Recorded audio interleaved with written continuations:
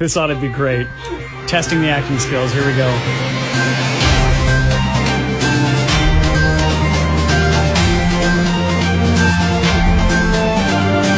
Today on the Geek Out podcast, one of the internet's greatest mysteries has just been given a deep dive. But nobody cares.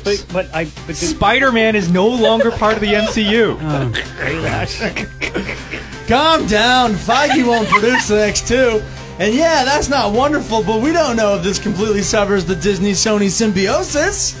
Yeah, calm down, Art. You sound way more hyped than Paul. Oh my. But we'll speculate about it anyway. In other news, we have Disney Plus pricing for Canada. Calm down, Art. Take a deep breath.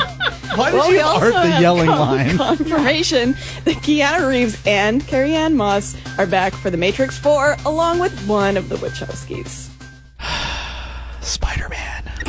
Wow, this went great. Calm the f*** down! Art! Everybody stay calm! Stay f***ing calm! Nerdy is the new sexy. It's good to be a geek. The Zone's Geek Out, the podcast. Okay, this is the last time I try and write acting scripts for the intro. That's great. Going well. This is the Zone's Geek Out podcast, episode 47. We record this on August 22nd, 2019. Hey, our last week's podcast, I'm sorry, none of us noticed this. It was podcast number 46, and it was 46 minutes long. We did it on purpose. We totally planned that. Totally Thank you, planned Kristen. Baby-sized pod. I'm Webmeister Bud. I host Bud's Weekly Geek Out Wednesdays at 7:20 with Dylan and Jason in the Morning Zone. Hey, I'm DJ Boitano. You can hear me every afternoon in the afternoon zone. I trip myself up because I always say afternoon. I do the mixtape. Is it in the afternoon? It's in the afternoon zone. Hi, I'm Paul Bacino. So I was so sad to be gone last week because you know what? I really wanted to chime in, Bud, about the thing about how they're going back to practical touchabouts on the Navy ships. Yeah. Right? Yeah. Mm-hmm. And I think that is so great. This is what I want to say to go harken back to that really quickly is that, like, we're all used to, most of us, pretty high-end touchscreens are like iPhones, iPads, and whatever you use, Bud, I don't know. And Brian, Just like Android, right? but okay. Yeah, they're probably pretty good touches, but most other touchscreens that you see out in the wild are trash. They're bad touches. They're the bad touch. We use a touchscreen in our radio station, right? And it is like circa 1993 touchscreen. They have had touchscreens since the 90s.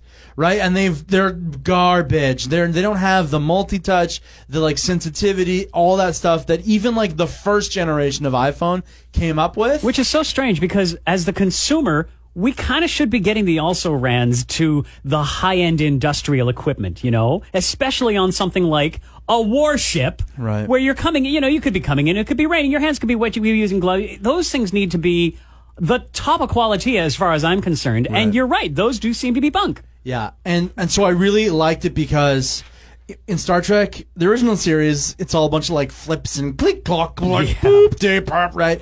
These like actual really physical controls. Yeah. And then in Star Trek Next Generation, it went to the touchscreen, obviously. And how funny that in real life, we're going the other way. Hilarious, isn't it? Interesting. Yeah. Hey, Art and Kirsten are here too. That was just your fucking intro? I wasn't here last week. I missed it. I missed you guys. I listened to it even not to hear my own voice. I just gave Art time to calm down. It's fine. I'm good now here, guys. Yes, let's roll. Let's do this. I'm ready to roll. And you're Art Aronson. He's a news reporter. Oh, Kirsten's dying. Of the She's highest dead. quality. Kirsten's doing a Muppet laugh. That's new. Everything is Kirsten's really laugh. funny to Kirsten right now. Kirsten James, do your intro. Who are you? Say who you are. Sibilance. I'm Kirsten James.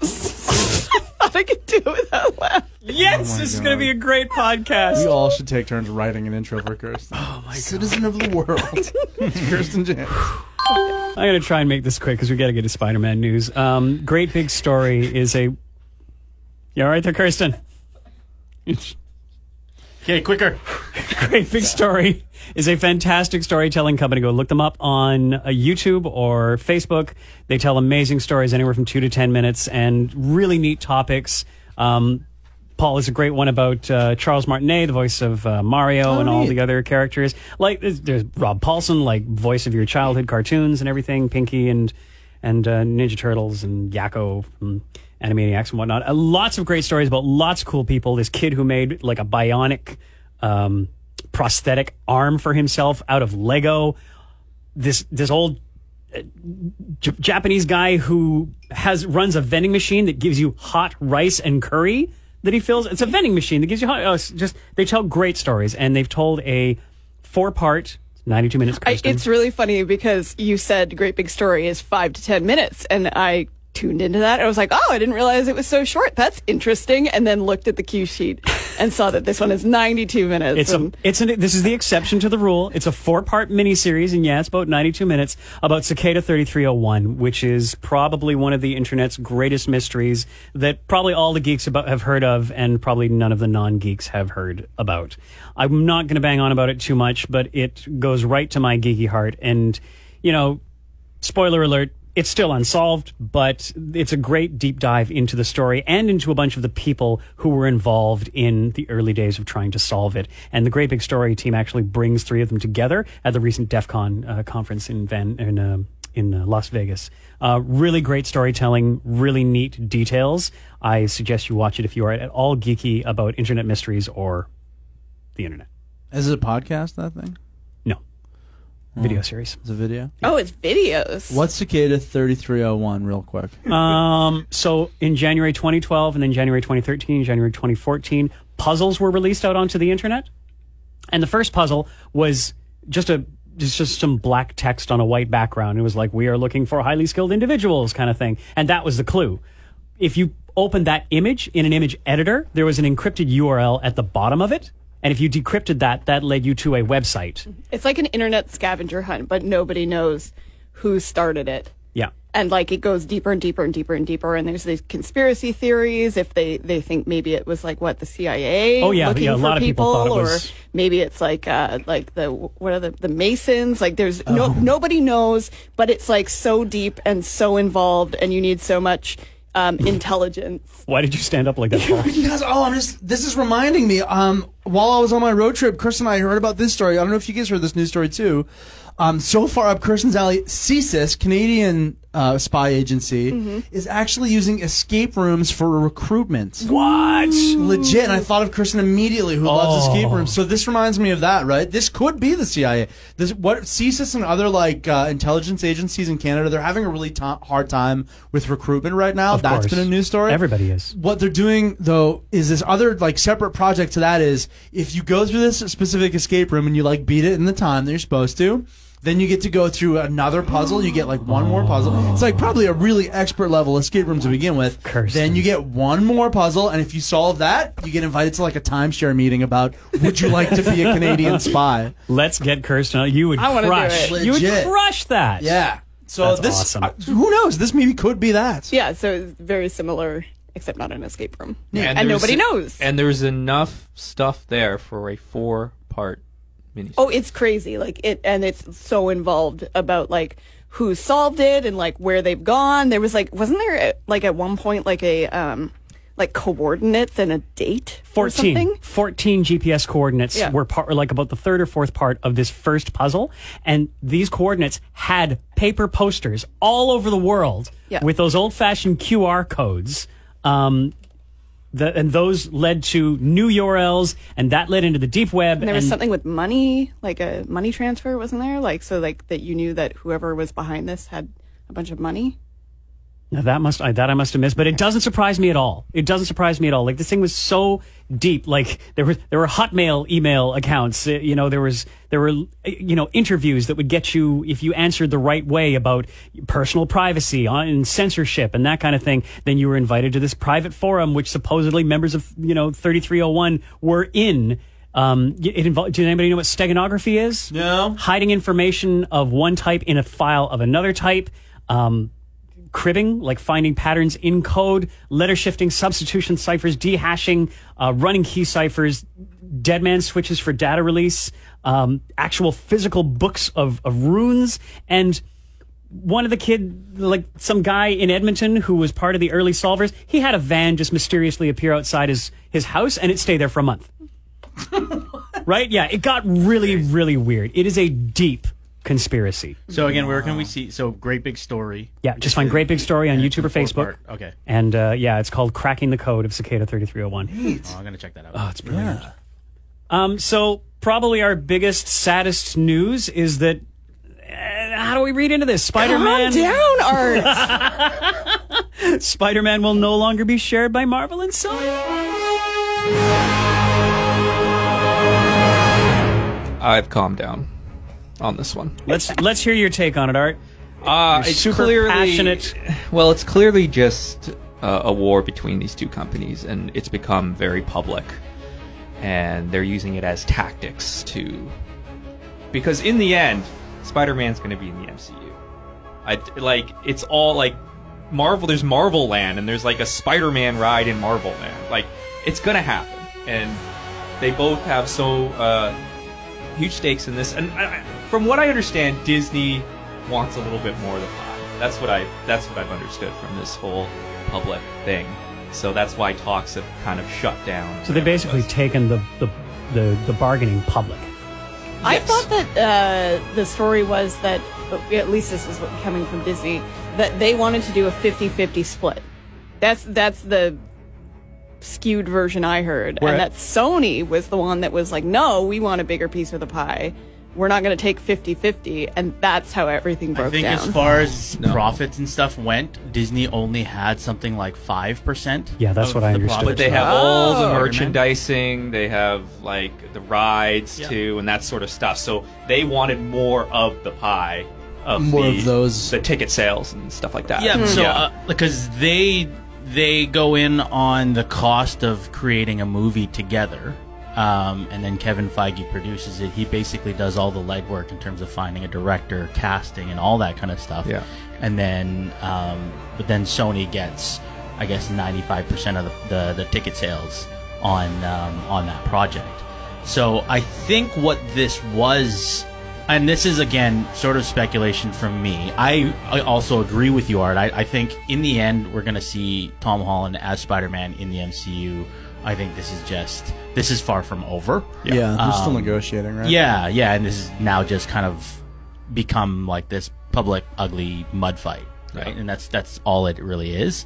But I think it probably started with Sony throwing out the idea of having all of their future projects like Venom and like their Spider-Man universe of like villains and all that kind of stuff, getting them further into the MCU. So like try to incorporate Venom into the MCU. And I think part of the bargaining that Disney was saying is not only do they want 50% then of the take of Spider-Man, they would also then want 50% of the take with Venom and anything else that Sony tries to do within within this new deal.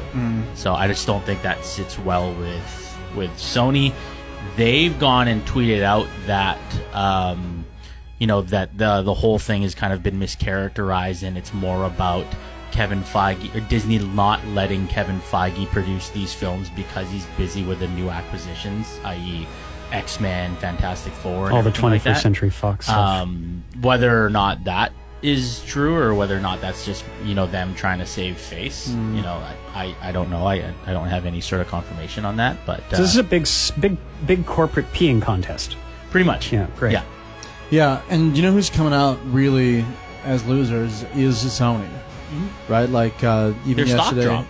Did it really? Yeah. Fucking idiots. And the hashtag online of save Spider-Man from Sony, right? It's like you are showing, you're just like waving your ineptitude around. When you do things like this and you're like, but we want Venom and we want Morbius to be part of this as well. What you're doing is like forcing people, whether they're really aware of it or not, to like kind of be like, wait a minute, the Spider-Man movie was great that Disney helmed, and your Venom movie was a bunch of schlocky shit. So, who sucks here? Oh, it's Sony. Fuck you, Sony. I love these characters, and you're fucking them up all over again. So, like, that is a huge unintended consequence for Sony. Again, a company clearly run by idiots. I don't know what is going on. Like, on every level, what are you doing? Don't dig your heels in like this. You're having success with the last two Spider-Man movies? Guess what? Those are the ones you had the least to do with. Don't go hard to the bargaining table with that. You fucking idiots. Like, let Disney have what they want to make you money. Stop it. And it bothers me because Venom, Morbius, the entire Spider-Man universe that they're talking about, those are all really neat things. If, like, Spider-Man was, and, like, all those characters were, like, a whole incredible branch of the Marvel universe, similar to how, like, even galactic stuff, you know, like, no one intellectual property has the potential that Spider-Man does in the MCU. Okay? They've got so much. They could do standalone movies. It could be a whole branch. Feige himself loves Spider-Man. That's why this was such a sweetheart deal for him, right? To begin with. To, like, let that just get wished away, or like the Venom thing to happen, and for them to not work more with Disney and letting Marvel have control over it, just is like, it's frustrating as a fan. That's I don't know. I've been outrageous. thinking about this for a while, and you got to look at it from Sony's point of view here. They have created Spider-Man movies that were successful. The Raimi Spider-Man movies were successful, commercial hits. And I think if you adjusted ticket sales and everything, those would be billion-dollar movies today. Also, Venom, even though it was not that good of a movie, it was commercially good. Like, they made money off of it. So, and this is Disney just wanting more of the pie for a character that Sony sees as they could produce movies by themselves. I understand that it's hard for any company or person or anybody to have a real hard gut check time and be like, oh, we're terrible at the thing that we do. But they should do that. They should see, like, how bad these movies are. Like, you know, the Garfield Spider-Mans, how poorly they were received. Like, you've got to learn lessons from that. And this is what I'll say. I don't mean to, like, feel too too pessimistic about all this. My optimism is that if they don't work out a deal, and, like, let's all, fingers crossed, positive intentions, right? I'm all about, like, I think they'll hash this out, and we'll continue getting good Marvel Universe, Feige-helmed, Disney, you know, included, Spider-Man movies. That is my dream, okay? Yes. If we don't, my optimistic hope is that Sony learns actual lessons about putting these movies together and what makes them both critically and commercially beloved. You've got to figure that out, you guys. You've got to see Tom Holland was the right casting move. Well, they chose Tom Holland. Sony did? Sony did, yeah. You've got to see, you know, it's like how the writing, how the, like, story, the, like, high school element, all of that is so important. You know what I mean? Like, there are so many great lessons to learn if you're paying attention to those last two Spider-Man movies, but I don't think they do. I don't think Sony is good at making movies. That's all there is to it. And they should stop that. If they want to own these properties, hammer checks about it, but let people who are good at making movies make movies. Please just do that, Sony. Please. GeekPod fan Mary Harrison says, somehow I don't think Sony can create something that we'll flock to like we did with MCU's creations. I think Sony should have taken the deal because half of awesome is better than all of crap. Right? Like, I agree with that from a fan perspective. But when looking at it from, you know, how Art brought it up in terms of a business mind chess that Sony's playing, yeah, they thought they would come out of this like looking like the good guy because they're not as big as Disney. And Disney just came out of buying out all these Fox properties, right? Now they fucking own almost everything. So I think they thought they would come out looking like the little guy. But when you're dealing with fans like us who are very much into quality versus, you know, what makes money and all that kind of stuff, obviously we're taking the side of Disney and Marvel, who's done all these movies for the MCU, and they've all done phenomenal and basically, you know, helped save the Spider-Man franchise. Mm-hmm. But you can't think that Sony are stupid just because of the success that they've had, right? The success that they did have with the Raimi Spider-Mans, the commercial success they ended up having with Venom, even though it was a crap movie, that did make, you know, box office money, and then Into the Spider-Verse as well, right? And it was like one of the biggest Spider-Man movies, you know, to make that much money. Was Into the Spider-Verse just Sony, though? Just Sony. But it made that much money for Sony, and it was an incredible Spider-Man movie. It was, yeah. So obviously they're riding high off those heels, and you know they're not really looking at the art of it. Yeah.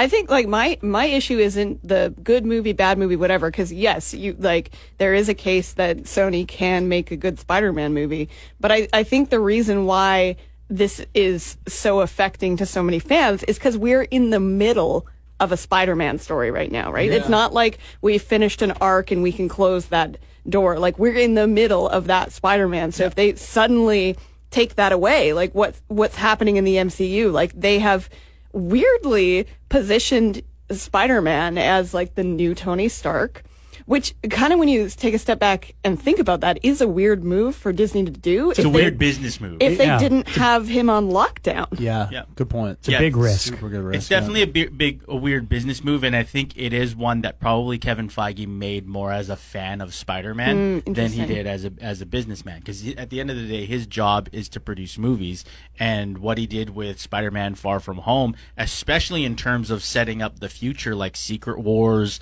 all these different storylines that could branch off of Far From Home, he did that definitely as a fan, and that's kind of the way he operates. But those decisions still have to be approved by business people higher up, you know. But it's also more evidence as Disney has so much at stake in this that something's going to come out of this. They're going to get a deal done. I also was like thinking about like projecting into the future. Let's say that like, you know, again, this is very optimistic. Let's say that Sony is going to make their own next, you know, Tom Holland Spider-Man 3.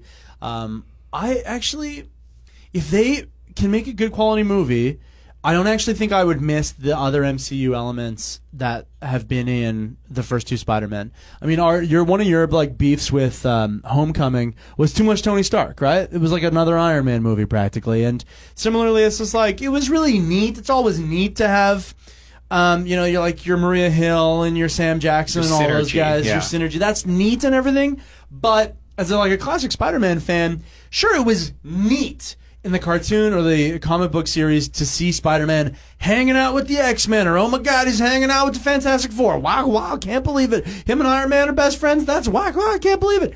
That's fun. Neat-a-roo. Neat.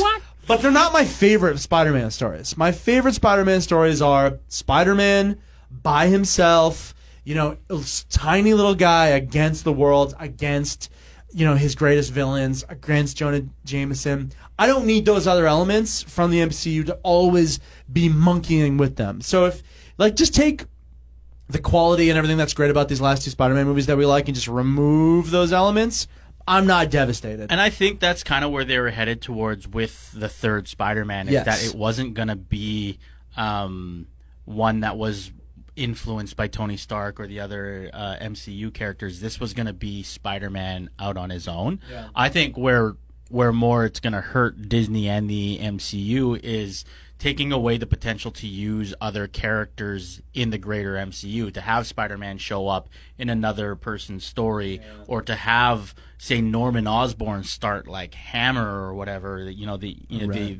kind of counter version of S.H.I.E.L.D. or the Dark Avengers, all that kind of stuff, that basically just goes out the window. Yeah. Also, it's interesting to think what Tom Holland thinks of all this, because he's under contract for 2 more pictures. He's been quiet. Yeah, so that's got to be an interesting position to be in, because he probably wants to be part of the MCU, right? His dad tweeted something. Oh yeah, his dad tweeted #Save Spider-Man. Wow. Yeah. How cosmically satisfying though would it be if Sony fucks up Spider-Man 3 for the 3rd time in a row? Wow. Right. And something like weird, like a snap happens, and like all of Sony just like turns to dust and floats away. I'm going to say that this is Sony buying Spider-Man back when they did whenever that struggle happened it was 1990s, I guess, is probably the worst thing that could have ever happened to the Spider-Man property. Okay, honestly, what if Disney had bought it to begin with back then? They probably maybe still would have hired Sam Raimi. We still got those same movies. I don't think Sony did anything good there, you know, with those 3 movies. In fact, they probably, I know that they fucked up the 3rd one by forcing Sam Raimi to put Venom in it when he had no interest in that character, and that's why it sucks. But the second worst thing that could have happened, and this is why it would have been a better thing, is if Michael Jackson would have bought the Spider-Man property like he wanted to and played Spider-Man in a live-action Spider-Man movie. Did you guys know that he wanted to do that? That was his dream. And then at least we would have had, Fascinating. as the first Spider-Man movie, the most insane thing of all time we could all talk about.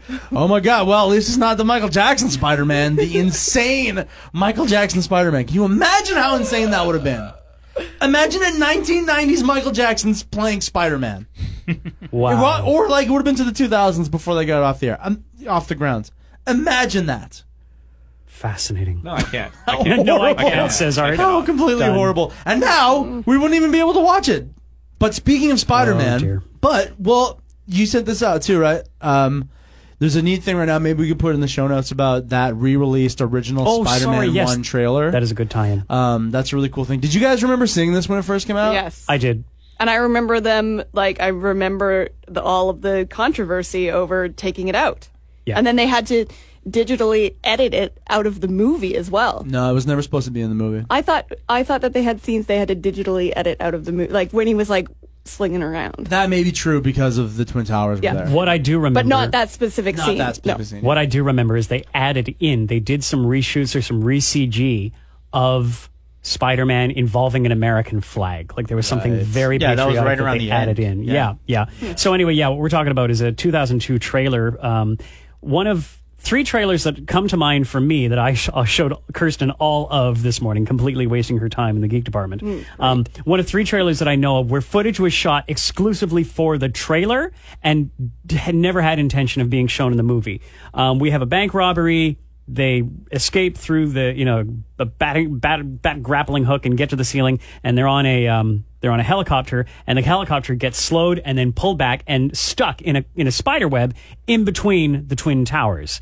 And this trailer came out in 2002. They'd already obviously been putting it together when the 9/11 attacks happened. And so, this trailer went away. It was scrubbed. It became a thing of legend, and it has recently resurfaced on the internet, remastered up to 2160K, which is amazing. Did you see it, Bud? I in saw a the theater when it was out? Not in the theater. No, I saw it on a computer when it came out, and it was an interesting part of the whole controversy and the whole sensitivity, rightful, I think, sensitivity of it. But it was interesting to see. And then right around that time when it was pulled, then all these stories about other uses of the Twin Towers came out. Did y'all know The Lone Gunman, the spin-off series of The X-Files starring the 3 paranoid guys? Oh, yeah. The very first episode was about a plane that was remote controlled to crash into the Twin Towers. Whoa. Wow. I think it was about 10 years before that actually happened. Whoa. Crazy, right? Yeah, wow. It's like striking imagery right now to even see it. But I remember seeing it in whatever it was, 2001, 2002, when I downloaded that band trailer on LimeWire or whatever. Oh, you went after it specifically to see it because you'd heard the controversy? I heard about Cool. it, yeah. And even then, and I mean, so soon after 9/11 too, it was like, holy fuck. Yeah. Would have been a great teaser. Oh, And absolutely. What's neat about rewatching that teaser is it's so of the time, obviously, with the Twin Towers. Yeah. Hugely of the time. The song is. Oh my God, the music. Oh my god, I hate 19. I was like, oh my God, the early 2000s are a nightmare. Early 2000s alternative rock music is the worst fucking music there is. Lunatic Calm was on my listening playlist around the time. That and all the trailer music from all the Matrix movies. And oh man, I was hook, line, and sinker for that. Horrible, terrible music. It was great. It was great. Bad. Anyway, Disney Plus, we finally have confirmation of Canadian pricing. No price breaks if you sign up for a year. It's $8.99 a month or $89.99 a year in Canada. Obviously, no Hulu or ESPN Plus because we don't get those here. But that's what we know. And That's a price break if you sign up for a year. Isn't that? $8.99 or $89.99? $89.99. Bud failed math. I did fail math 9, How many but months in a year? 12. Oh, I'm sorry. You will forget the last 30 seconds. Hey everyone, Bud's as bad at math as me. I legit failed math 9. I'm sorry. Yes, sorry. That is a price break because there are not 10 months in a year. There are 12. I'm just going to step away from my. So we don't know anything else apart from the price. Is this 4K? Is this what? How many devices? You were asking good questions. You said not Hulu and ESPN, but Are others? There's no bundles. There's no bundles at all that we've heard of in Canada. Just because we don't have Hulu or ESPN. Yeah. But what was the bundle that we were talking about a couple of weeks ago? It was Disney Plus, Hulu, ESPN. There was another one, wasn't there? That was the bundle in the United States. Yeah, ESPN Plus and Hulu and Disney Plus for whatever the just price them was. three? Yeah, and I said they should add the Food Network, and I would all over it. It's too bad. Food Plus. Food Plus. So, a fine thing. We're all getting it, right? We'll all get our individual Disney Pluses, and then we'll all go in on Netflix together. Come on, you guys! Why would we get individual Disney Pluses? Why wouldn't we share Disney Plus? Well, because we don't know the details in terms of how many devices and stuff. Oh, sure, yeah. What if I'm trying to watch Captain Marvel the same time that Art's trying to watch Captain Marvel, the same time that Paul is trying to watch Phineas and Ferb? Look at and that is a very likely scenario. It's more likely these days that we'll all be watching something on Disney Plus than we would be watching something on Netflix at the same time. Oh, I'm so excited for it. I'm so excited for The Mandalorian. Yes. I want it now. Yes. Now. Yeah, I don't even know if it's the same launch date, which I believe is November 12th in the States. But we're getting close, so hopefully we'll find those out soon. Well, D23 is happening, is it right now or this weekend? This weekend, I think, yeah. What is that, the 23rd Mighty Ducks movie? No, doofus. Emilio Estevez is still looking the same. D23. No, Kirsten, you say it. It's just like like Disney Comic-Con. Disney's, yeah, exactly. Got it. Which we'll probably get some Spider-Man news there. We'll probably more I get don't some like know. Disney Plus and other Pretty things. contentious, bud. So, in other news, we have confirmation that The Matrix 4 is officially going to be made. Keanu Reeves, Carrie-Anne Moss, and Lana Wachowski, she was Larry Wachowski, Lana Wachowski will be writing and directing it. Can I say, what a glow up, name-wise, from Larry to Lana.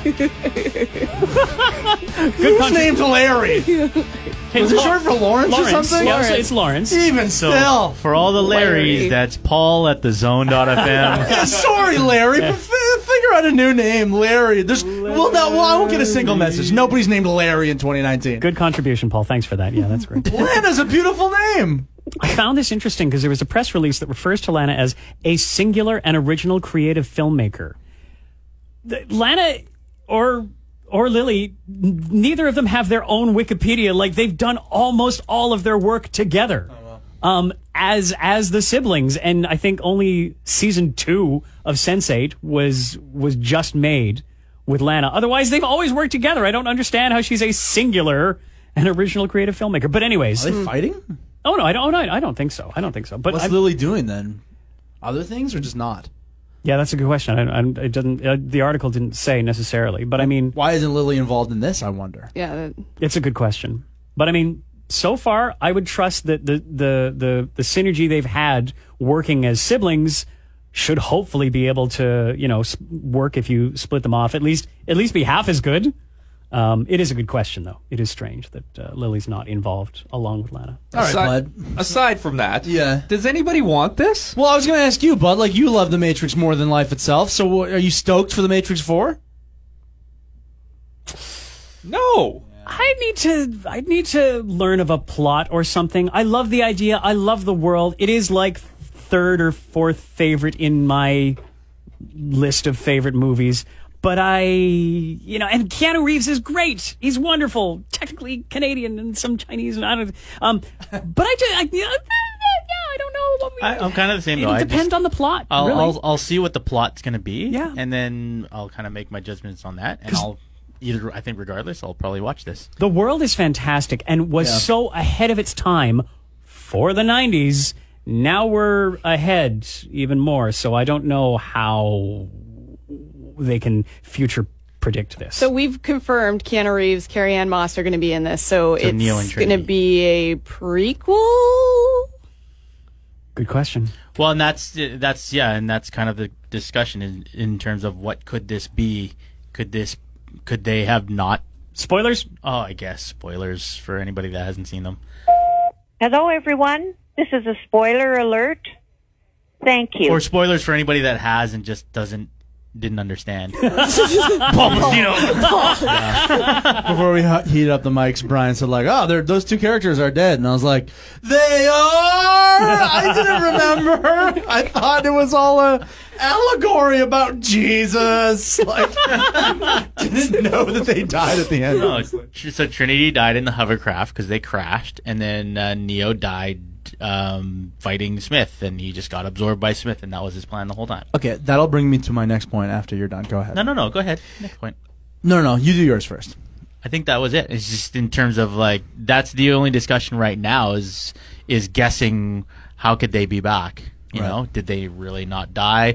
Was the Matrix? Maybe Paul was right. Was the real world the actual? Were they actually in another layer of the Matrix kind of thing? Oh, it's too heavy for me right now. I can't. All right, so that brings me to the point that The Matrix 2 and 3 are confusing trash nonsense. And that's why I'm not that dumb. I just didn't understand it. They have their moments. Yes, they do. Yeah. Oh, yeah, I'll give you that for sure. And 2 has its moments. I don't know. Yeah, Reloaded was fun. It was a fun movie. We had in 3, what I enjoyed is nothing about being inside the Matrix. I enjoyed the battle underground, where they were using those things. Yeah, and they were fighting the giant the mechs. squid guys. I don't know. I found that whole movie just a bit of a slog. It's a whole Helm's Deep for me thing for me. I just went on. Helm's too Deep? much. What do you mean? Like an ongoing battle. Just like everything just went on for way too long. Like, What? take that back about Helm's Deep. I was like, Take that back right now. Yeah, using I don't Helm's wanna Deep hear in a that. negative thing. I do not want to hear that. How Yeah. dare you? Well, okay, so what was the example pre-Matrix of, the first one was successful, let's make 2 more real quick back-to-back at the same time, bang them out all at once? Because that was a thing. It was like that, and then Pirates of the Caribbean did that. Back to the Future did that first. That's Was it Back to the Future? Thank you. I was trying to remember that. But that was always planned to be a trilogy, wasn't it? No. No? No, Okay. after the first one, they didn't plan on doing a second one. That's why what's her name got in the car. So interesting. Okay, so maybe it's the Back to the Future trilogy formula that they try to do there with the Matrix and Pirates of the Caribbean. That is a bad formula. And it may not have been unprecedented. It may not have been the first time, but they filmed for 2 and 3 at the same time. Like Right. it was one shoot, and that was newsworthy, even if it wasn't like original in the first time they did it. Right. So yeah, maybe it was the Matrix that made that popularized that technique. That's but a good word for it. Bad idea. Another good word for it. Okay, because that first one was good, but you could tell it was like a little standalone story. And then when you say like trilogy, it's so good, let's make it a trilogy. It's like, okay, but one at a time. The most successful trilogy is the original Star Wars trilogy. They didn't bang out Empire and Return of the Jedi in one shoot. You know what I mean? They probably storyboarded or whatever so that it would all be coherent and they had a general idea of where the story would go.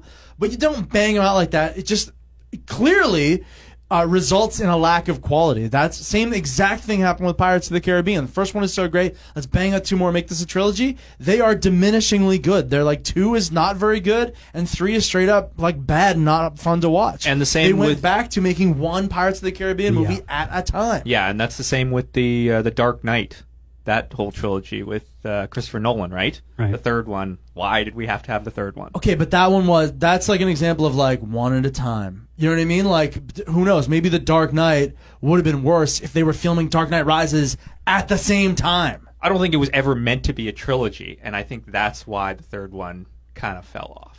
That's what I'm saying. I think it was a good lesson as to what not to do. Yeah. Because it was ambitious, again, newsworthy, and they did it, and they pressed it up really big, and then they kind of failed. So maybe a good cautionary tale. Because it was Lord of the Rings who did the entire shoot, all 3 movies at once. That's The a exception, good model. the exception to the rule, though, because they had it all planned out from the beginning, Exactly. and your source material is phenomenal, Yep. and all the choices they made in Lord of the Rings seemed just right. They did it with Harry Potter too, like the last Harry Potter film. That was split into 2, the 2 parts. They filmed at the same time, right? And Yeah. they banged those out like they knew that they were going to be doing all the books, right? And those movies are great. Yeah, good point too. It just needs to be based on a book, and then it's okay. Pretty I think much. that's the only exactly it secret. too. Like, it's a much different story to be adapting something that already exists, that you know the ending, you know the beats and all that, versus like trying to create something from whole cloth. Game of Thrones.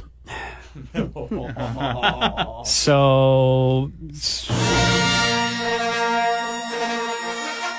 Ewan McGregor is in talks for an Obi-Wan Kenobi show. Oh my God! This came to us just after we finished recording the 46 minutes. Came to us at minute 47. Yes. And I was so pissed off. Yeah. I am so excited. Kirsten is very excited. Ewan McGregor is like, I don't want to say he's the only good thing about that prequel trilogy, but fuck, man, if you watch those movies, he's just like acting circles around everybody, and he is like the perfect Obi-Wan. Like, he makes it his own character. It's not like, I don't like that butt is filling me. Oh, sorry. sorry. You're so passionate. I know, but then it was freaking me out. It's like he takes it. Who's Alec Guinness. Thank you. He takes the tiniest little piece of Alec Guinness's Obi-Wan and then fucking makes it his own. Like, he is so delightful to watch in those movies. He does such a good job. Like, fuck, he needs his own Obi-Wan movie, which they were, unfortunately got scrapped after Solo failed. But like, he is just so delightful in those movies. Like, those movies are worth watching just to see Ewan McGregor's Obi-Wan. Perfect example. My favorite part of episode 2, The Attack of the Clones, the only part of that movie that I enjoyed from first watching on is Obi-Wan is going on that stupid water planet to like investigate whatever fucking dumb asshole stupid shitty plot that stupid George Lucas The source of the clones. That's what he was investigating. bullshit. And Ewan McGregor as Obi-Wan is sitting in a way that is similar to the way that Alec Guinness sat in episode 4. He Incredible. It's got this kind of a lean Yeah, on his knee thing. And I picked up on it immediately. I was like, just like Obi-Wan sat. Cute. Amazing choice as an actor. You're totally right. Yeah. So anyway, it was really disappointing because like Ewan McGregor has been talking about people have been saying we want this Obi-Wan movie, and then fucking Disney's like, well, how about a movie about the bounty hunters? And everyone's like, Come on. we just want an Obi-Wan. We wanted the movie. Obi-Wan movie before we wanted Han Solo. Oh yes. Too. Like, what are you doing? It was funny because my favorite meme was like a comic strip of Thanos in that thing where he's talking to his young daughter, the young version of his daughter. Yeah. And the daughter asks, "Did you go see Solo?" And Thanos is like, "No." The daughter asks, "What did it cost?" And Thanos is like, "Everything." So good. Right? And like Obi-Wan, Ewan McGregor has been saying like, they haven't come and talked to me yet, but I would be really into it. And like age-wise, it makes sense too for like him to be playing it now. It did cost everything. Fuck, I went and saw Solo and I liked it. But I didn't mind it. But another thing too, when I watched Rogue One, and there was a scene about like them talking about their friend, and I was like, I is he gonna show up here? I know. And Fuck. He's so perfect. He's such a good Obi-Wan. And I love, like you were saying, Paul, like just the way that he like these little hints to Alec Guinness, and Alec Guinness was in one movie, but like he doesn't take Plus 2 away. scenes. Yeah, like he doesn't take away unless you're watching the re-release versions where they put fucking. Oh no, never mind. That's something else. Anyway, I'm just so excited for this. And when I originally saw the article, I thought that yes, there is going to be an Obi-Wan Kenobi show, but no, he is just in talks with Disney Plus right now. What would it be? What in your mind? What would it be a good Obi-Wan show? Great question. Would they have Liam Neeson as Qui-Gon? Oh, jeez. As a Force Ghost? Yeah. Why not? I don't know. I just want to see. Particular set of skills. With a lightsaber. I guess like I would just want to see like it would have to be kind of age appropriate. He can't go back to being like young Obi-Wan or anything like that. But him just like hanging out, like watching over Luke, like. But then maybe getting called away on like little things. Like and what then, was he doing on Tatooine? Like what were you up to? Like I don't know. There's a lot of stories there to tell that I think would be really interesting. And he's in hiding after Order 66. Like, you know, like Everything there's he did would have to be like kind of clandestine. yeah, and hiding. no, Yeah, no, that's like true. mind tricks Yeah, or yeah, like he's living in that cave. Like, I want to know of the backstory why Luke's like old man, like Obi-Wan. Like Ben, he's crazy. right? Yeah, Ben. why he took Ben the name Kenobi. Ben Yeah, even. yep. I'm so excited about you. You know what? Why he decided to watch Luke and not Leia? Because we were talking about it. Because Jimmy Smits was going to take Leia. Yeah, I know, but it's still like she gets to be a princess, and we'll just put Luke on this desert planet. You can watch him. So whenever there was all the memes and the concentrated effort to get the Obi-Wan movie made, I always was just like, as much as I agree, I love Ewan McGregor, I was like, I don't need that movie because I don't want it to be like Rogue One and Solo, which is like this, like, you know, modern. It's got to be big third act CG bullshit, right? Yeah. Like a lot of dun dun dun dun dun dun dun dun dun dun dun, right? Like the whole time, like that doesn't really suit that type of standalone movie. Doesn't really suit that character. This TV show, on the other hand, absolutely could. You could have Yeah. like more quiet, but like with action sequences for sure. One of the most badass scenes in the original Star Wars is when Obi-Wan just cuts off that guy's arm in the fucking bar, right? Oh, comes out of nowhere. It's a great example of less lightsaber is better because you only see like the flash of the lightsaber. This sweet thing happens and it goes away. Whereas in the prequels, Obi-Wan is constantly whipping the goddamn thing out and waving it around. Okay, like it's fucking glow stick and he's at Shambhala. But like, honestly, right? And so like, if they take those lessons that we've learned from the prequels, sequels, and beyond, and make a really like lovely TV series with it, give me 1 season, give me 10 seasons. I don't know, but like that's got really sweet potential. And we know- well over what a movie could do. And we know, like, Ewan McGregor is super into TV. He was in Fargo, yeah. right? Like, Crushed in great. Fargo. Like, so, yeah, I'm so in for this. We'll bring you some news from the official Masters of the Universe Facebook page. I didn't know this existed. And the Masters of the Universe. Get ready for Masters of the Universe Revelation, an animated Netflix show from Kevin Smith. Yay! That will pick up where the 80s show left off. There's a hashtag, too. It's hashtag MOTU. Wow. Who's hype for It'll pick up Masters like of the where Universe? the 80s cartoon Yeah. Yeah. left off. I'm hyped that What? we just heard, likely Brian put in the like Masters of the Universe to separate that section of the podcast, and that's such sweet, amazing music and floods me with nostalgia. And it's going to be rated PG-13. which is rad. Crazy. Did you guys know that? I think it was, I want to say back in like 2002, 2003-ish, there was a reboot, a cartoon reboot of Masters of the Universe.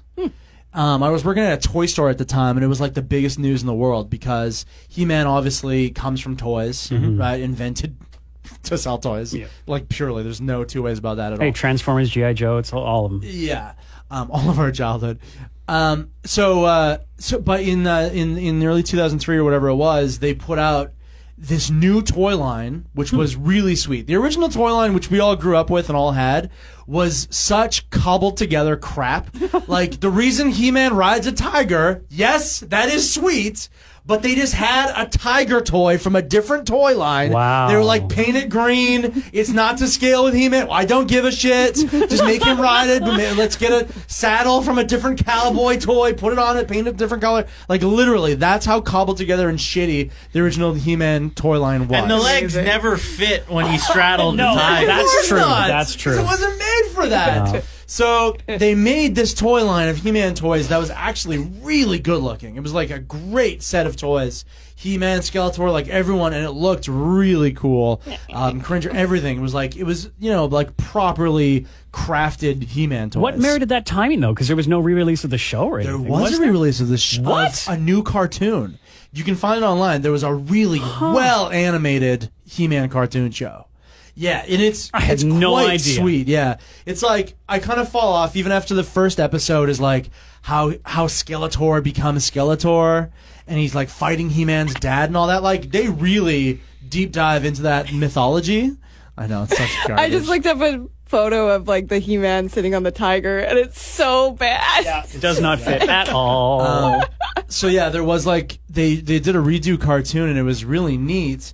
What this sounds like what Kevin Smith is doing is somewhere between like ignoring that, kind of cashing in on the She-Ra, which is really popular on Netflix right now, so making it really cool and modern, but as well as giving it tons and tons of like 80s nostalgia feel, because the 2003 He-Man reboot, Masters of the Universe reboot, had zero nostalgia. It was very like of the time, super modern animation. It kind of was like trying to make something interesting and cool out of a mythology that was born out of like sloppy, lazy toy selling. Ridiculous. That's crazy. Yeah, I had no idea. And it was a comic in 2012. Like DC put out He-Man and the Masters of the Universe comics in 2012. That's amazing. As long as Skeletor will sound the same as he did in the 80s, I'm going to be happy. My power is beyond your understanding. bumbling idiot! You boob! You furry, flea-bitten fool! I'll cover my throne with your hide! Did anybody see Son of Zorn? Yeah. Yeah, the Fox. This was Watched a couple of those. Yeah. this was a live action show with an animated main character who was totally ripped off from He-Man. He-Man. And yeah, it's just this cartoon character who came from this sort of He-Man universe, but then lives in suburbia with a son he didn't know he had. Or, it was a weird show. Zorn, voiced by Jason Sudeikis, did a great job. I That's thought. right too. Yeah, that's right. Cheryl Hines was in it from Curb Your Enthusiasm. Tim Meadows, like really good cast, but not that great of No. a show. Yeah, Kirsten, as the like greatest Kevin Smith fan / apologist in this room, I think there's nothing we need to apologize do for. you think this will be sweet though? Like, Yeah, I think the thing that I like about one of the things that I like about Kevin Smith is, and we were talking about it like last week, is that he's so passionate about the things that he loves. So I know that he will do it justice, and I know that he wouldn't take it on unless he had a good idea and it was going to be a good thing. So I know that he'll do a good job with it. Yeah. Let's cue the Bond music. Bond 25 has a title, No Time to Die. Producers announced the moniker back on Tuesday for the film that has long been referred to as simply as Bond 25. Calm down, Art. Sounds like a good name. I don't know. oh, do you think so? Yeah, No Time to Die. No Time to Die. I'm going to die another day. Die. The best Bond movie. So Paul, you remember I told you about this No Time to Die trailer? Yeah. No, it's like a title. You see Daniel Craig walk over some pieces of graphic, which turns into the title for No Time to Die, and that's it. Oh. And then there's 2 minutes of like behind the scenes stuff, which is pretty cool. Yeah. There's some pretty cool stuff in there. Oh dang it, what's his name? Jeffrey from Westworld, guy, Bernard, Jeffrey Wright. Is in the movie with his shaved do and the beard. He's the American spy. Yeah, right? he was in the movie. He was in one of the Bond movies. Yeah, as you see great. that clip, and Rami Malek will be the villain in this one, which I think would be great. Yeah. Rami Malek has a great, I just from Mr. Robot anyways, has a great sense of quiet psychosis for a bad guy, which I think yeah. would be perfect for a Bond movie. Yeah, because he reminds me, or I'm like imagining that his performance will be similar to that of Mads Mikkelsen in Casino Royale. Sure. Like quiet, calculating, and Understated. evil. Yeah. Yeah, it's supposed to be April 3rd, 2020 in the UK, and April 8th, 2020 And in to the be United directed by Cary Fukunaga, Right. who's a stud. whose qualities include is a stud. Yeah, he did the first True Detective. Oh yeah. Yeah, Shit.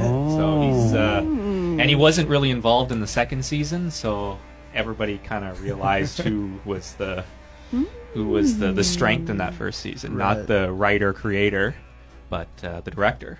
So yeah, I'm interested for sure to see what he can do with the Bond series there. Maybe lighten it up a little bit, It would be neat to lighten up a little just bit. a little bit. Yeah, I agree. I heard an argument that these Daniel Craig Bonds. Probably from me.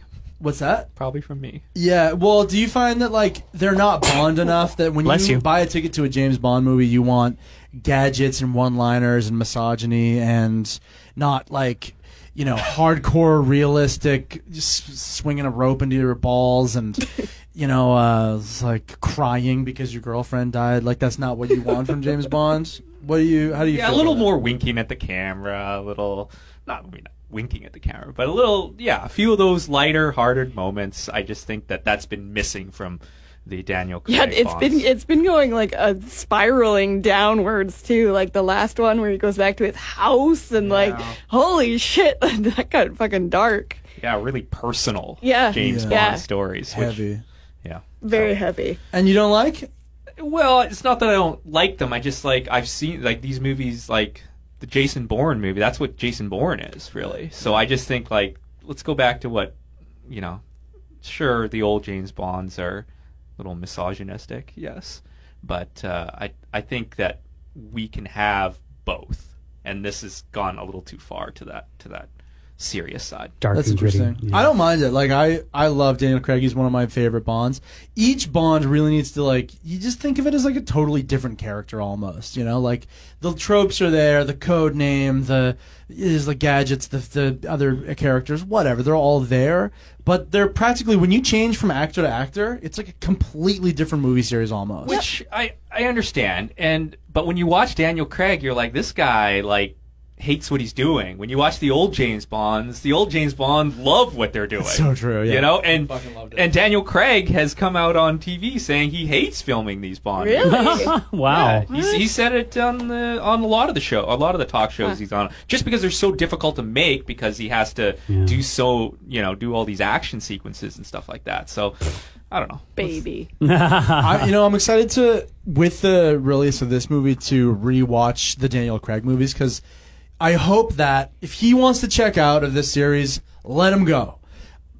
Just wrap it up in this one. You know what I mean? Like have a nice, satisfying conclusion, a nice arc out of these. What is it? 4 movies? 5 movies? How many has he done now? He's done a lot of movies. Is this I think the this is the 5th? I'm thinking 5. 5th, yes. Okay, it's great. 5 movies, nice arc. Just wrap it up, finish it up, and then give it some time, and then cast a black guy. Great. New Doctor. Right, exactly, yeah. And then, if you want, I don't know, it's like, maybe, who knows, maybe the next James Bond will be a little campier. We'll be in the mood for that at that time. I don't know. But again, it's like the Doctors. They just absorb the personality of the actor portraying them. And there has to be a bit of that. It's also a sign of the times, right? Bond has always changed with the times as well. So. There's such a weird thing that happens too, because I always really loved that theory. Did you ever hear that theory that, like, there is no James Bond, that the name James Bond is the code name given to the spy of the time that happens to hold the 007? And that would be cool, too. Right?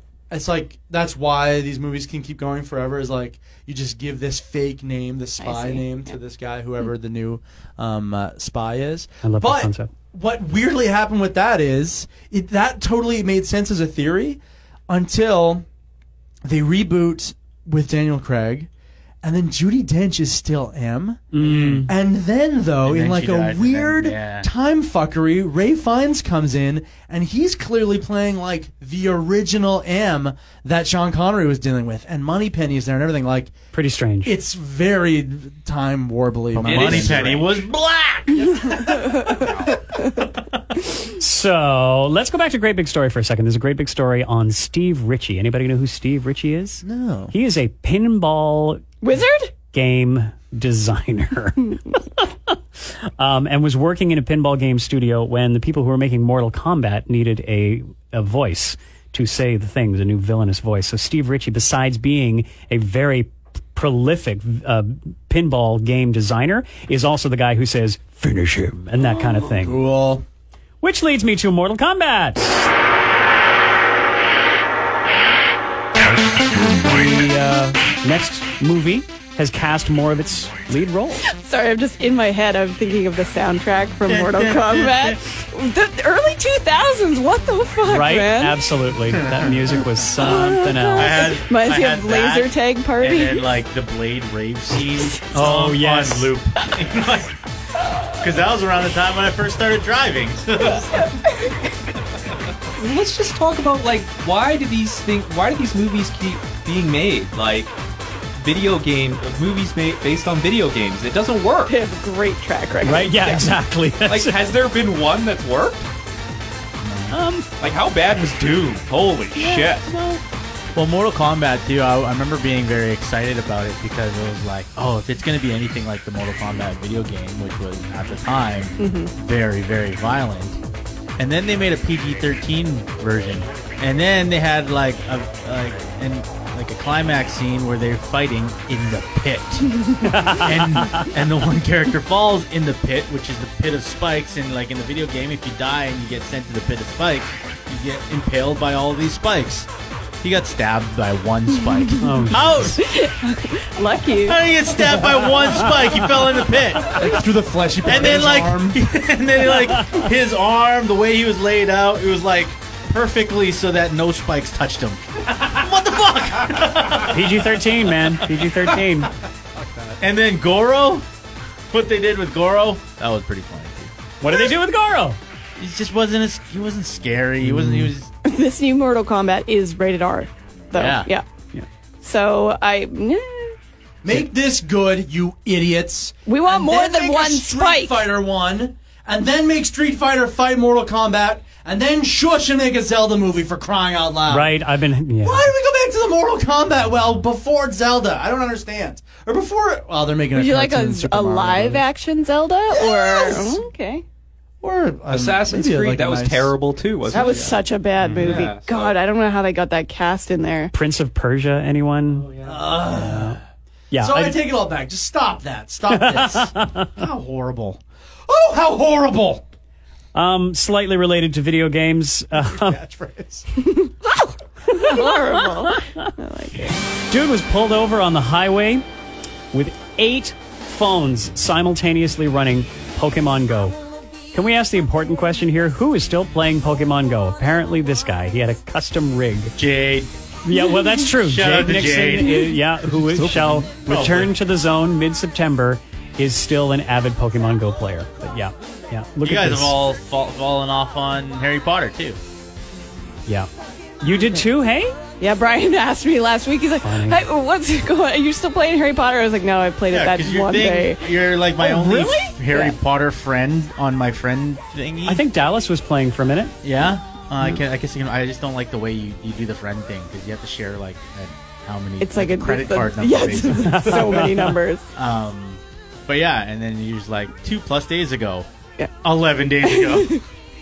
I remember I was away for that podcast too when you guys played a boring game for the podcast for 20 minutes. 20 minutes? No, we didn't try. We just got Wizards distracted. Unite? Got distracted. I'm opening it right now. Oh, see, I pulled it off my phone because I want to play Elder Scrolls Blades, which is pretty good so far. So I remember wanting to scream at you then, but not at you guys, but at all of these augmented reality games. What a fucking waste of time and technology. And I have to pay more for my phone now because it's good at augmented reality. I don't want that. Put out an iPhone without that at all because I don't want a T-Rex on a basketball court. I do. Oh, wow, sweet. For 1 second. That was worth an extra $500 to buy this phone. And then these games that people play for 2 minutes and they're like, oh, yep, I remember now. This is boring and stupid and I don't want to be walking around with my phone out looking at the fucking Pikachu across the road. Boring. Stop with this. Augmented reality is a waste of fucking time. But tell me an application that this is worthwhile. Can you? It's so stupid. It's so stupid technology. I think it has more industrial applications for building and pre-visualizing structures and things than games. But again, Great, I can find the IKEA app and see what my living room would look like if Industrial I bought a new chair. applications. I like that. But again, Shut up, Paul. all the great technology does seem to come to the end consumer. Where again, I think it might have better use in industrial settings. Let's talk about the Pokemon Go guy, though. Okay, Trooper Rick Johnson tweeted Sergeant Kyle Smith contacted a vehicle on the shoulder yesterday evening. This is what was next to the driver, playing Pokemon Go with 8 phones. They're in this like styrofoam rig all cut out. But they're all different phones. It's not like he's got 8 iPhones. No, it's incredible. There's some Samsungs in here. Yeah, they're all different phones. So I was talking about this on air on the weekend, and a guy called me after I did my break on it, and he told me that there's like this conspiracy, because I was like, why do you have 8, like, are you making money? Like, did somebody pay you to take their Pokemon Go on a drive? And he was like, he got into this crazy conspiracy theory where he told me that people think that these augmented reality apps that people are taking out their phone and they're catching a Pikachu, it's actually like the government or some spy network. So when you have your phone open and you're looking at the Pikachu, your government, whatever big brother, is looking through your phone and like seeing whatever else is. So they, for like, I don't know, bombing. I don't know. He was getting crazy. I don't know. If that's happening, it's been happening for years, and we don't need to be playing a game for it. Maybe that's the answer, Paul. Weird thing. That's why we have augmented reality, because the government wants to spy on us. So they want us to see the dinosaur and then look through our phone and then bomb things. There was also this thing, too, back when Pokemon Go was first a thing. Because Pokemon Go, the whole reason they made that is for you to be able to go out and take walks and stuff. Mm-hmm. But there were people that just wanted to play it and didn't want to go for a walk. Right. And they wanted to, like, go level for a up and stuff walk. in their phones. So you can actually, on like Craigslist and stuff, you can actually hire people Oh to my take your phone God. out for a walk. God, that is like a next level ridiculous. of laziness. I'll bet you anything that's what this guy was doing. Yeah, because he all has different phones. Exactly, right? And yeah, it's like if he just gets one more phone, he can also be an Uber driver. Is this a business venture? My God. Seriously? Yeah, and then you can make an extra cash driving around. Why not? Let's go to reviews and recommendations, and it'll involve all but one of us in this room who saw Weird Al Yankovic last night. They see me mowing my front lawn. I know they're all thinking I'm so white and nerdy. Think just too white and nerdy. Think just too white and nerdy. Can't you see To save I'm my white food and for nerdy? oil center. Guess I'll see myself out. Sorry, Brian. Oh, it's just the best. Everybody, look at my socks. What are you wearing? How about the Weird Al socks? Oh, they had Weird Al socks for sale. That's so Yeah. cool. This pattern is really cool. They had it on a tote bag, and they also had it on like a very Bud shirt, like the short sleeve button shirt. Oh, yes. I do not have $90 though to drop on a short sleeve button shirt. But Sure. Merch aside, show was great. Yeah. I think the best thing that I heard about it from Kim, who works in our traffic department, and also Chelsea, who is in our creative department, both of them said that their cheeks hurt from smiling. Mine too, like just like the entire time. Yeah. He is, I've said this before, and I will fight anyone with facts and figures who wants to dispute it, the greatest entertainer of our generation. Yes. Who can like have a career that has even come close to the trajectory of his, honestly. And the show like last night is like such proof positive of that. And how, but another glaring example with the cheeks hurting for sure. We said we got a million shows all the time, right? Yeah. And especially arena shows. I can't wait to get the fuck out of there. Yeah. Okay, play me the hits and thank you, good night, and I go. I'm done. I was sad it was over in this case. It went fast, and then I was like hoping for more songs. Like, that's the tell of a true entertainer, is that you don't want to leave, you don't want it to be over. Especially with us jaded media people. Yes. We're in the music industry. We're exposed to this stuff all the time. I paid for these tickets. I stayed the entire show. I rarely, if ever, stay an entire show. And especially me, 'cause as a photographer, usually I'm in there, I shoot the first 3, and I'm escorted out. Or if I have the opportunity to stay, I'm staying for 2 or 3 more. Then I got stuff to do. No. Whole show, enjoyed every second of it. Yeah. I remember a guy who used to work here, James Sutton, the great James Sutton. OG's owners may remember him. He even said the last time we saw Weird Al in Victoria, which I think was at the Royal Theater, this was like over 10 years ago. He said, "I wish," he was a music director at the time. "I wish that modern artists, bands, performers, everybody would go and see a Weird Al show. And yeah, you don't need to put on a fucking fat suit. You don't need to be making those types of jokes. It doesn't need to be funny. But watch the showmanship there. So many bands, they get up there, they stand in their street clothes, and I'm bored. Okay, we're in a very tight, competitive entertainment landscape these days. Entertainment. So entertain us. Entertainment. Yeah, learn something from Weird Al nonstop from the second he stepped on stage to the very end and after. I was entertained. Art, you are not even a Weird Al fan. You went. What did you think? yeah, I was in a unique perspective, or had a unique perspective on it, because I've heard Weird Al. Wow. Like I've heard his, you know, like he has an effect on the popular culture. I hear the references. Kirsten's face palming. All that, but I never heard any Weird Al songs before. Amazing. Yeah, amazing. So going into that, I was just completely like, you know, and I'm intrigued and I was entertained. Nice. That's what I'm going to say about it. I was shocked by from what I heard going in, I was like, okay, so I'm going to hear parody songs and it's going to be funny.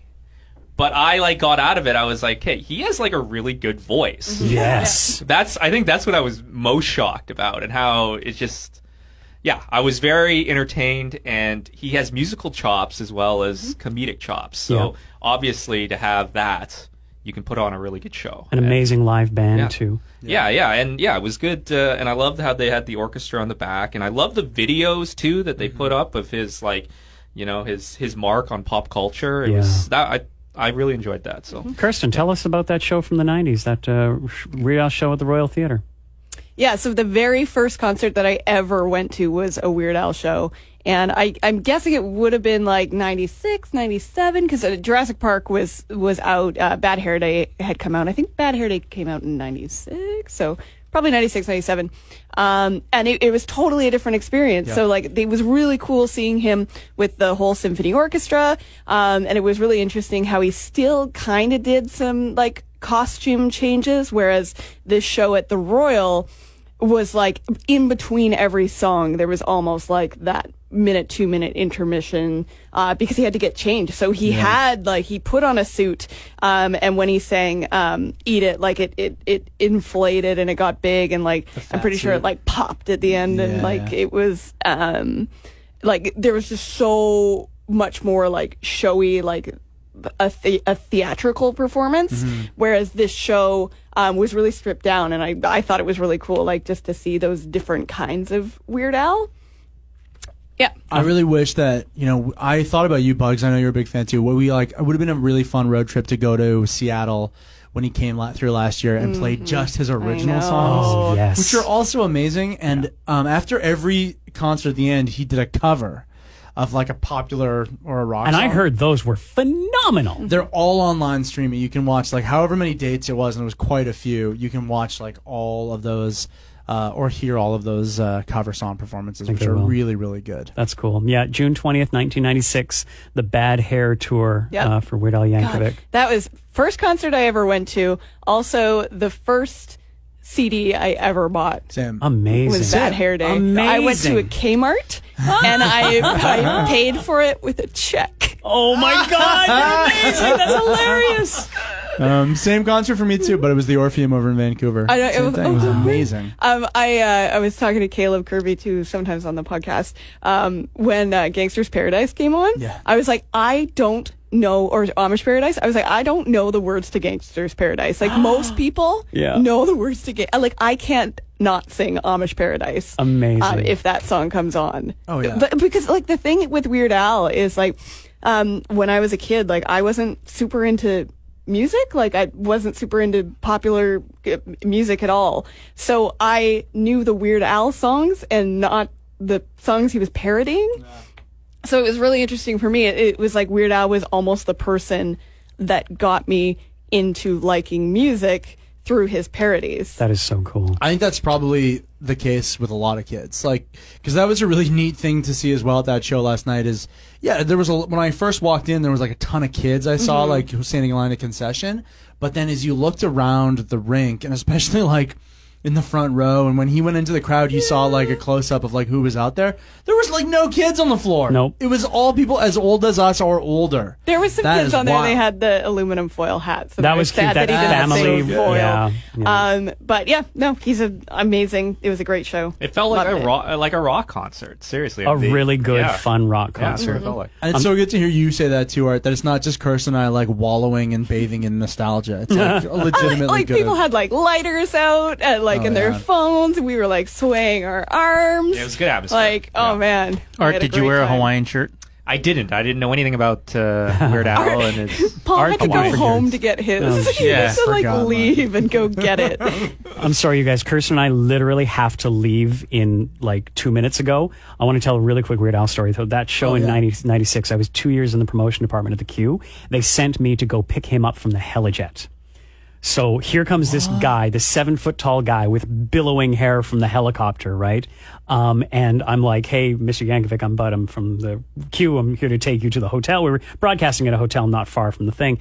And he gets into the station vehicle and he curls up. He puts his feet up on the dashboard and his head between his legs and just, he was holding a box of Kleenex and he said nothing. He was deathly ill. Oh, no. He said not a word as I drove him. And so I dropped him off at the thing. I parked the vehicle. I came around the corner to where we're doing the broadcast and he is on. Yeah. He was like, it was like nothing had happened. He sounded amazing. He was hilarious. He just slayed on this rented accordion that we brought him.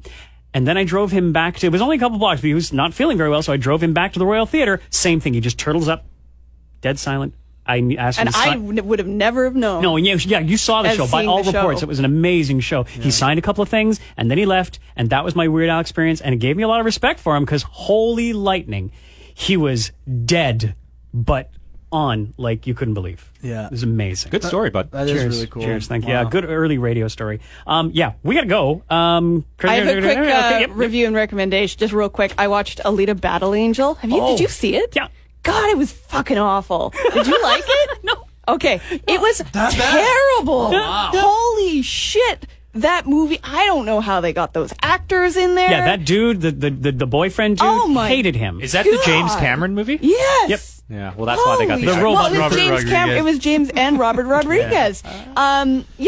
She's my hero, though, not Captain Marvel. And you know what? And that's part of the reason I watched it was because like all of these people were like, go see Alita Battle Angel. And so I thought like, I was like, oh, maybe it's, you know. Maybe it's actually good. Maybe it's good. Maybe it's a Yeah. good, but holy fuck. You got it was- lured under the bridge by trolls. Holy right. Shit, I didn't pay for it.